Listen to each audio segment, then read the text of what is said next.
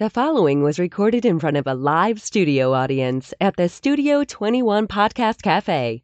This is the United Podcast Network.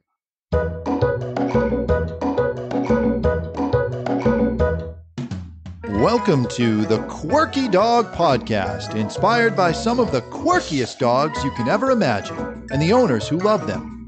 This podcast is brought to you by the quirky couple themselves, Scott and Jess Williams. Their aim is to educate and entertain. Here's Scott and Jess. Quirky tip of the day. Hello, guys, and welcome. We are here today to talk about reactivity in dogs. It's a big topic, and that's the problem that most dogs and owners have. Owners will call and say, my dog barks at people, my dog barks at dogs, whether it's on leash, off leash, behind a fence or not. We're going to deal with that today. But first, we're going to start with the quirky tip of the day. All right, so we wanted to talk about these biothane leashes, and the quirky tip of the day is brought to you this week by Earthheart, and I will get over to that company in a second. But these biothane leashes are something that we have believed in for a long time. We switched from leather leashes to biothane leashes with our own in-person clients, and we now sell them with our online business as well. There will be a link to these in the show comments if you want to click and see these on our website. We have them for sale, 6-foot black biothane leashes. But they're nice because they're mold and mildew resistant. They're animal friendly, of course, so I like that aspect of it.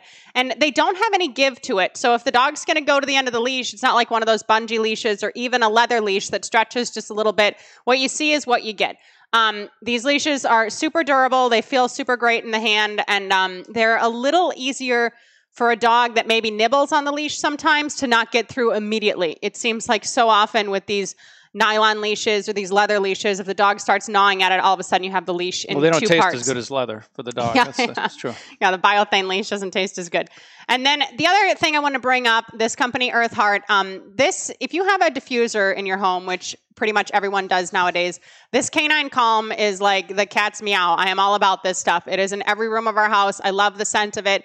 It has lavender combined with a bunch of other good scents. And we really believe in using essential oils with dogs to help calm them down and to help calm the whole tone of the house down. So there'll be a link for this as well in the show notes. And this is an Earthheart product, and we really, really love it. This is the Canine Calm that goes in diffusers. It comes in a spray and a roll-on also, but this is what I use most frequently with our dogs at our house rather than rubbing it on everybody's ears individually. It just goes all throughout the house, and you can't beat the scent. I certainly would suggest trying that before you get involved in medicating your dog. Yeah, exactly. And, these essential oils now, it's crazy.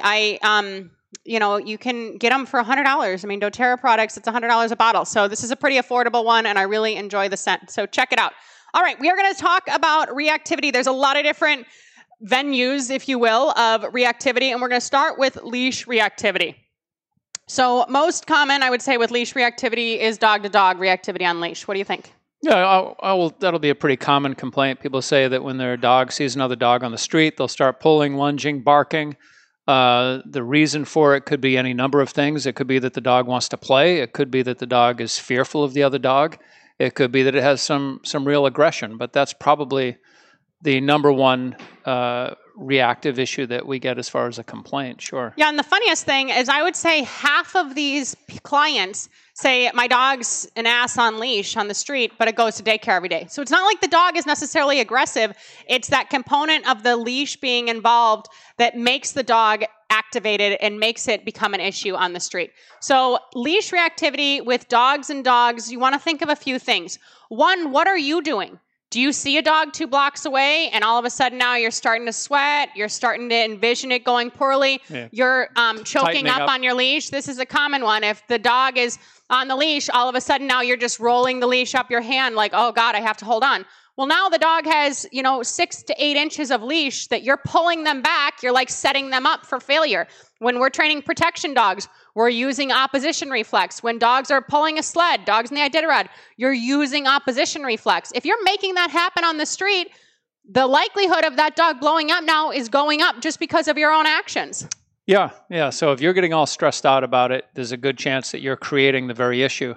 And one way I have shown people that, because a lot of times they're not aware of what they're doing, is I will have them put a 10-foot leash or a 15-foot leash on their dog and have them walk just holding the handle. So now between the dog and their hand, there's 10 or 15 feet. And of course, we won't have it so that there can be dog-dog contact. But I'll walk, out in a parking lot, and their dog will not lunge because the dog isn't getting activated by the owner because there's so much leash between their hand and the dog's neck that they're not able to activate the dog. So that's kind of a good way to test it. As far as other reasons the dog would pull on a leash, there's also the prey drive issue.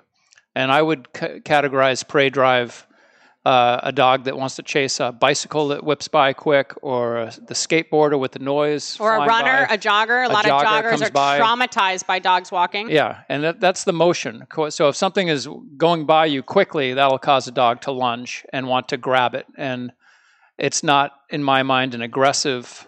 It can appear to be an aggressive behavior, but there isn't aggression behind it. It's just this prey drive that the dog has. It wants to chase a ball. It wants to chase a bicycle. It's a lack of training, but it's another reason why a dog would be reactive on the leash. Yeah, and could be a motorcycle. The most extreme example of that is cars. And dogs that do that with cars, more often than not, end up getting killed by a car because they're going to chase cars and they're getting out in traffic and everything else. So what to do when these types of things occur, when there is a leash involved and you have reactivity. And before we get to solutions, I want to talk about that third situation also, which would be with humans.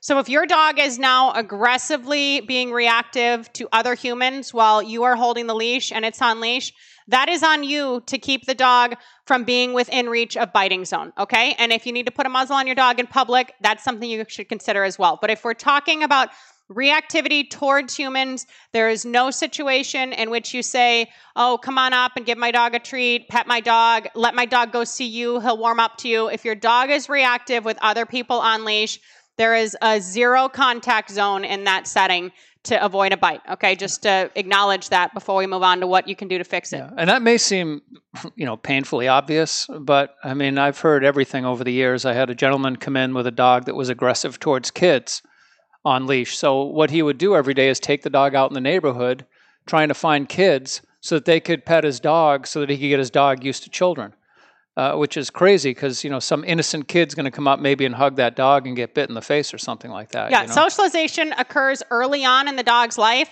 This isn't something, and a lot of times this isn't lack of socialization. It's lack of training. It's lack of criteria. It's lack of control. And if you think, I want my dog to go to daycare to be socialized with other dogs, just like we said, a lot of these leash reactive dogs do fine at daycare because there's no leash, there's nothing that you're bringing to the table and everything else. So the way to fix these things is through management and through training. So if you have reactivity to motorcycles or dogs or people or something else, rather than choking up on that leash like we talked about, or getting one of those leashes that has a traffic handle and you're just holding the dog back before it even starts, give the dog the whole leash. As long as the dog cannot get to the car or not get to the other dog that at this point is probably a block away, or reach a human or something else, let the dog go all the way to the end of the leash, and then you do a 180-degree turnaround. I don't care if the dog's on a front attached harness, a collar, anything else.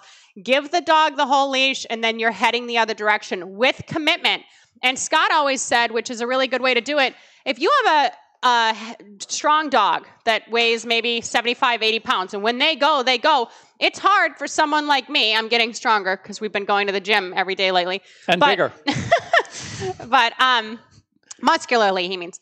But you have both your hands on your chest with holding the end of that leash, and you're using like your hip rotation there. You're not trying to use your strength of your arms. You put your hands here, you turn with your hips, and you just go the other way, and you step into that other direction once you turn 180 degrees, and you just go. Lean into the leash. Yeah, you're not going to, power your dog in some circumstances. We know that dogs are strong, and a lot of times these women are like 90 pounds with a 110-pound dog. If it's that extreme, we recommend a gentle leader with training, of course. We don't want the dog flying out to the end of the leash and a gentle leader, but a dog that's that more physically heavy in weight than the owner, that sometimes is the best option than any other collar or something else. So before we move on from the leash reactivity, we're doing solutions, but go ahead. Okay. No, I was just going to say, if your dog's been attacked while it's on leash, and your dog has been involved in some type of a dog fight or some type of thing, and you're bringing that stress with you now as you're walking down the streets, and you're always thinking about that past experience,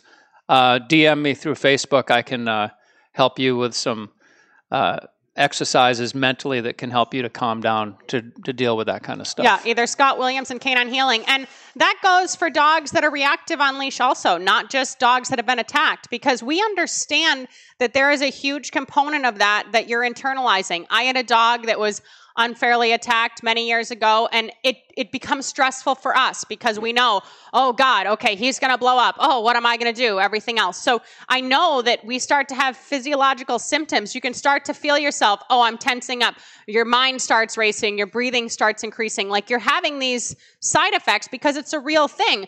But you getting in that state of mind isn't helping your dog to stay calm. So the dog can read that right away. Yeah, and it's triggering the dog's response. So that's an option too, to definitely get in touch with Scott as far as that stuff. And then rather than choke up on the leash or start freaking out, try to get some control. So using food in this context is interesting because half the time, if the dog is eating and they're really aroused, you're just reinforcing that state of them being ready to go. And you don't want that.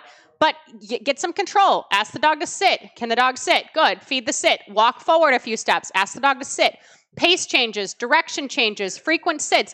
Get the dog working with you. Get the dog focused on you. Get in the dog's head. One of my favorite things you came up with was do 12 things in a minute or something. Yeah, just force the dog to engage with you. Yeah, they have to work with you and not having food in their face and luring and everything else, but literally within a minute, sit, down, sit, walk forward, turn. You're getting the dog working with you. So now they have to refocus their attention not on what's out there, like the bicycle or the skateboard or the dog or the person, but on you. And then the other thing I'd like to say is limiting the dog's movement is important. And that may sound like totally what I said not to do with choking up on the leash. But if you have a 6-foot leash, not a flexi, don't ever have a leash reactive dog on a flexi. If you have a 6-foot leash and you can now step on the leash and hold the handle, don't drop the handle. That's a common one. Step on the leash, drop the handle. No, handle is in your hand and you're stepping on the leash. You're limiting the dog's movement, which is going to limit the dog blowing up, if that makes sense. So rather than holding it and just trying to rush by, back off away from the street, step on the dog's leash 10 feet away. And if the dog only has 6 to 8 inches of leash to work with the leash attached to ideally its collar, if it's a front attached, that's okay. Just make sure it can't slip off of them. They're going to be less reactive than if they had the whole leash or if you're moving on top of that, okay? So limiting their movement is a huge one. And it may seem like, well, that doesn't work for my dog. I tried it. It doesn't work. Well, how close were you to the distraction? We're not talking about, sitting here at a truck stop now and just watching every truck go by within 5 feet. But if you can get success 50 feet away, then up it to 25 feet. If everything went haywire at 25 feet, go back to 30 feet. But get the dog conditioned to these things and get some good reps under your belt because up to this point, you've only had bad reps, And if you have a dog walker who's having the same issues with leash reactivity, get another dog walker because often the owners have the problems, the dog walkers don't. But if the dog's rehearsing that with the dog walker too, the more they're rehearsing this behavior on the leash, the worse it is for you in the whole situation. Yeah, and as far as stepping on the leash, that's something that has to be a proactive step where if the dog's already lunging and pulling, you trying to get that leash under your foot is going to be chaos. It's going to be real difficult to make that happen. Yeah, 100%. That would be when you give the dog the whole leash and do your 180-degree turn. Yeah, so you want to be proactive in setting that up. And the other thing I've had success with a lot of my clients is creating a little plan, a physical plan of like Jess talked about doing the about face, turning around. You need to do those things before that whole situation presents itself because when it happens, people go blank. Yeah. They stop thinking, they stand there and they start either yelling at their dog, sit, come, they start saying things that mean nothing and the dog's just pulling and pulling and pulling. And it's because you go into this kind of panic mode and you just don't respond. You don't do anything. So just like with police and firemen and anyone and schools, competitive sports, if you want to be able to, when you want to respond in a certain way when you're out there, like if you're doing layups in basketball practice, you don't want to be, the first time you do a layup is in the middle of a game. You're doing it over and over again so that you don't have to think about it. When you get the opportunity and someone throws the ball at you to do that layup, you're not even thinking about it. You've done it so many times. So if you have a dog that's reactive, you walk through these steps. And I've had a lot of success using, like having the client do it with no dog. We're not even going to use the dog. You're just going to do this thing. Half the time. Or I would be the dog. Yeah, you would be the dog, which I really like. Scott would be the dog, and he would be polling, and he would be doing all these things, and he would be having the person rehearse this by being the asshole dog. He'd be running out in front, everything else. And if you don't have someone else to do that with, you can do it with your dog with just food too. If you throw hot dogs, 15 feet away, half the time the dog is going to want to pull towards those hot dogs also. So you can use that as a way to get the dog away from you. But you need to practice these things because when push comes to shove, you're going to revert back to your foundation in that stressful moment, and you want to try to minimize these reps. Yeah, that's all. All right, and also the biothane leashes are great for reactivity because you don't have all that stretch. Okay, after the break, we are going to deal with barrier aggression when you're waking dogs up, and movement reactivity. We'll see you then.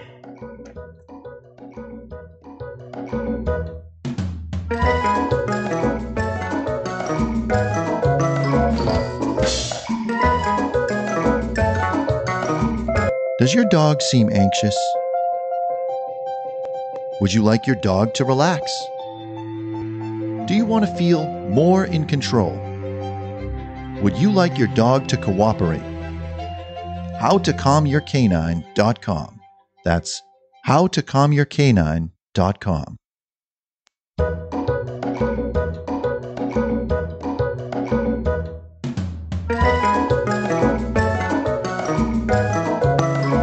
They need a good lighter, too.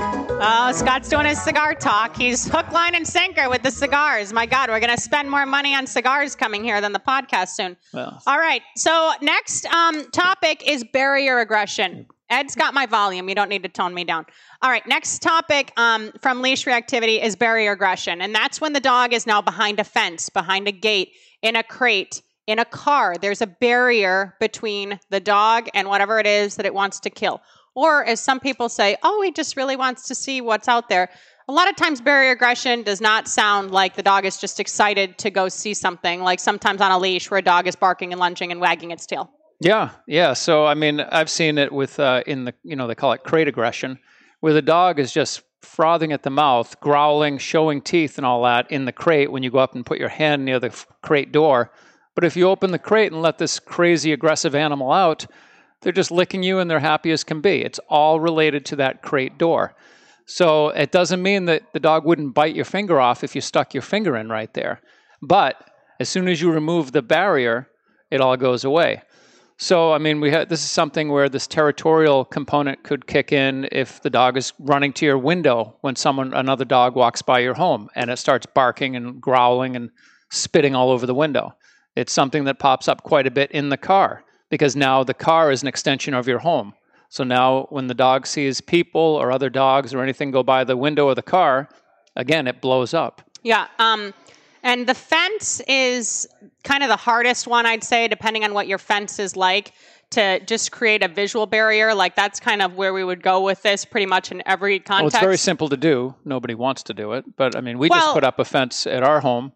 And we put up a visual barrier around the fence. Yeah, but if people have a chain link fence and it's their whole property and everything else, I understand that now to totally redo your fence or something else. So what we would recommend in those instances is one of the dog trolleys that you could like attach to two trees, not that comes out of the ground where the dog can strangle itself or cut off the blood supply to its leg, but one that comes from above. So even if the dog sees someone or something, if somebody stuck their fingers in the fence, they couldn't actually get bit because that's a big issue for you. And as much as you think, oh, nobody would ever do that, the dog's barking, half the time people think, oh, it's okay, I'll just go calm the dog down, I'll tell him it's okay, whatever. Like you don't want to have that interaction. When it comes to the crate, the car, the windows, everything else, your best bet is to keep the dog from visually having that visual. So you're going to put something in front of the crate if it's in the car. If the dog's loose in the car, put the dog in the crate. If the windows are open, get blinds. If the dog's going to attack the blinds, gate the dogs off from going to that room to get to the window every time. Minimize the noise that the dog can hear the mailman coming. Put a noise diffuser or something in the other room. Leave the TV on a classical music station or something to keep the dog from going there. And it's funny. Usually with the window aggression issues, it's time related. It's when kids get out of school in the afternoon, the bus stop, kids are all coming around the neighborhood. That's when they just wait patiently for all that stuff to happen so they can just start blowing up, barking out the window because it's fun. Yeah, and sometimes if you leave the dog alone in the house, it may just sleep all day. A lot of the times the reactivity is a way to also get you to acknowledge the dog. Oh, Rover, don't go do that. Oh, so-and-so, don't go do that. It's just kind of this chain of events that happens at home. And we were at the dentist a few months ago. I guess I had a lot of behavior stories from the dentist. And the dentist said, if there's one thing I could fix, it's that my dogs bark out the window all day, every day. And I said, okay, what? I got 6 solutions. Kratom. You could try bark collars if you wanted.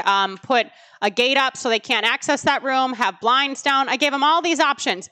And then he said, oh, well, it kind of makes me sad to think that they couldn't, go and bark because it's what they enjoy most of all. So if you don't want to fix the issue, that's fine too. But if it's an issue and your house is getting torn up and you have a newborn that's getting woken up and stuff during the day, implement some of these things to make subside these behaviors. Aggression is aggression is aggression. And I can't stress that enough. People say, oh, my dog isn't aggressive at all. Oh, well, he can't be at the vet without wearing a muzzle. Oh, my dog isn't aggressive at all. Oh, when he eats, he growls. Anytime the dog is rehearsing aggression, the dog is showing aggressive behaviors and is inadvertently becoming more aggressive. So you want to minimize every single rep of aggression there is. Well, and just a hectic behavior and an unstable mind. You just don't want the dog getting into that unstable mental state because anything can happen. Yeah. Dogs or people. No unstable minds. Okay. So another thing that comes up quite frequently, surprisingly so, is my dog comes out of a dead sleep raging. Like if the dog's sleeping on the couch and you say, okay, it's time to go to bed, and you go to wake them up, the dog just comes out of sleep, ready to kill. Or just snarls at you, growls at you, that kind of thing. But either one, not good. So no, I agree. I mean, a lot of people will just wind up sitting on the floor when they watch TV because the dog's on the couch. They're afraid to go get on the couch. But if you have a dog that's getting on furniture and then growling at you or your own bed, reacting in that way, I wouldn't let them up on the furniture. I mean, a lot of trainers say you can never get on the furniture to their dogs. I tell people, if you want your dog on the bed with you, it's fine with me. But if you have, these different issues popping up, it's not a good idea. What I would do if you have that type of issue going on and you're not able to keep them from getting on the furniture, at the very least, I would let them drag a leash on, put a leash on them so that when they do get up on the couch and now it's time for you to get them off, you can pick the leash up and give them direction off of the sofa or whatever it is. Yeah, and the same thing when they're sleeping now, they have the leash or this drag line on. You pick that up and you are saying, okay, time to go to bed with the leash rather than actually physically touching them. And if still, even with a leash on, the dog is reactive, crate the dog more. Let the dog sleep in a crate. Let the dog nap in a crate. Put more structure into the dog's life. Half of the time these things are happening because the dog is just given too much freedom day in, day out in everyday life, everyday matters. So if you start to create more structure in the dog's life, you're going to see these things start to tone down a bit. And then the biggest resistance I've come into with regard to implementing that structure is that the people are getting so much value from having the dog on the couch with them or on the bed with them that they don't want to give that up because the dog gives them so much emotional comfort. But the dog is also, that aggression is starting to pop up. So you got to find a balance there, Yeah, if your dog is growling at you on the couch, that's unacceptable.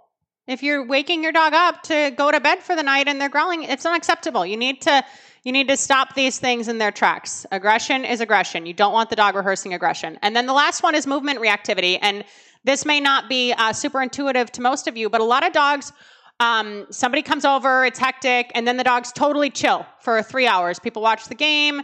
Everybody's sitting there drinking some beers, everything's fine. Somebody gets up to go to the bathroom or gets up to leave, all of a sudden now the dog goes crazy, runs either to the back of their legs or just barks or something else. So a lot of the times this stems from some of that prey drive that Scott talked about earlier, but also just a fear. The dog was fine when everything was calm and there were new people here, but now that someone's moving, it gets the dog all stimulated again. Yeah, and I just tie that into a total lack of structure. The dog's mentally loose, fearful, and able to do whatever they want whenever they want to do it, and they're just reacting. They're just being a dog. They're being an unstable dog. And again, the easiest way to deal with that is if you're having company over, I'd put the dog away. If you haven't addressed it and you're not willing to do some training with your dog, just simply put them in another room when you're going to have company over because someone's going to get bit. Yeah, and it's so often, the dog did this for 5 years, but now he bit someone. whether it broke the skin or not. Like, there were signs here, people, that this was going to happen. So either crate the dog, put the dog in a separate room, step on the leash like we talked about. You limiting the dog's movement is going to limit that reactivity in and of itself. If somebody gets up from across the room and the dog has this much leash, the dog may stand up, but the dog can't now run across the room and go to attack their leg or something. And then the other thing I want to say about that is you also really can't trust people. So even if, like I was just thinking, you could tether the dog with a leash to a doorknob or some way restrain the dog in the room where the dog can't actually come out and maybe nip at someone. But the problem with company is that a lot of people love dogs. So they're going to go right into the dog's space wanting to pet the dog or something, and then they're going to get bit. So for everybody's safety, if you have a dog that is exhibiting that type of behavior, first of all, seek out a trainer and get some training done. But don't just leave everything to chance, because it will only get worse. It won't get better on its own. It typically won't get better by itself. Yeah, it's not going to organically work itself out. And then that's something that we would do. We would teach the dog a solid bed exercise and everything else, like teach the dog to go get on a bed. And then even if somebody got up to leave the room, if the dog wanted to react, maybe it only stood up and barked once. It didn't just fly off the bed to run up to somebody. But you go back to that same thing. Are you able to trust your guests? Is everybody having a little bit too much to drink and getting loose and want to go pet the dog anyway? So that's when people start drinking. That's when someone gets bit by a dog. Yeah, so just be careful of those kind of things. And most importantly, you guys... Well, it's kind of funny when it happens now. But most importantly, guys, is our concerns become our reality. So if in your mind you're saying, oh my God, things are getting bad, this dog looks like a dog that my dog would normally go after, and you're just playing this over and over again in your mind as the situation is unraveling, the likelihood of it going bad is greater than if you were just neutral. Sometimes if a stranger is holding the leash, the dog doesn't exhibit that behavior, whether they're putting control on the dog or not, just because they're not bringing all of that past trauma to the experience. So like Scott had mentioned before, if you are dealing with that, whether your dog was attacked or your dog is showing reactivity on the leash or something else, we have some specific methods to work with you guys personally and get you through that trauma, because we understand that it takes its toll on you and it is stressful, but whatever persona you're taking on, your dog's going to take over as well. And that's not a sales call. We can give you some good free stuff. Yeah, we're all about it. All right, guys, next week we're going to go over the importance of crating your dog. We're all about tightening up that control in 2020. And if you have any questions, you can email us at studio@thequirkydog.com. And in the meantime, keep it quirky. Keep it quirky.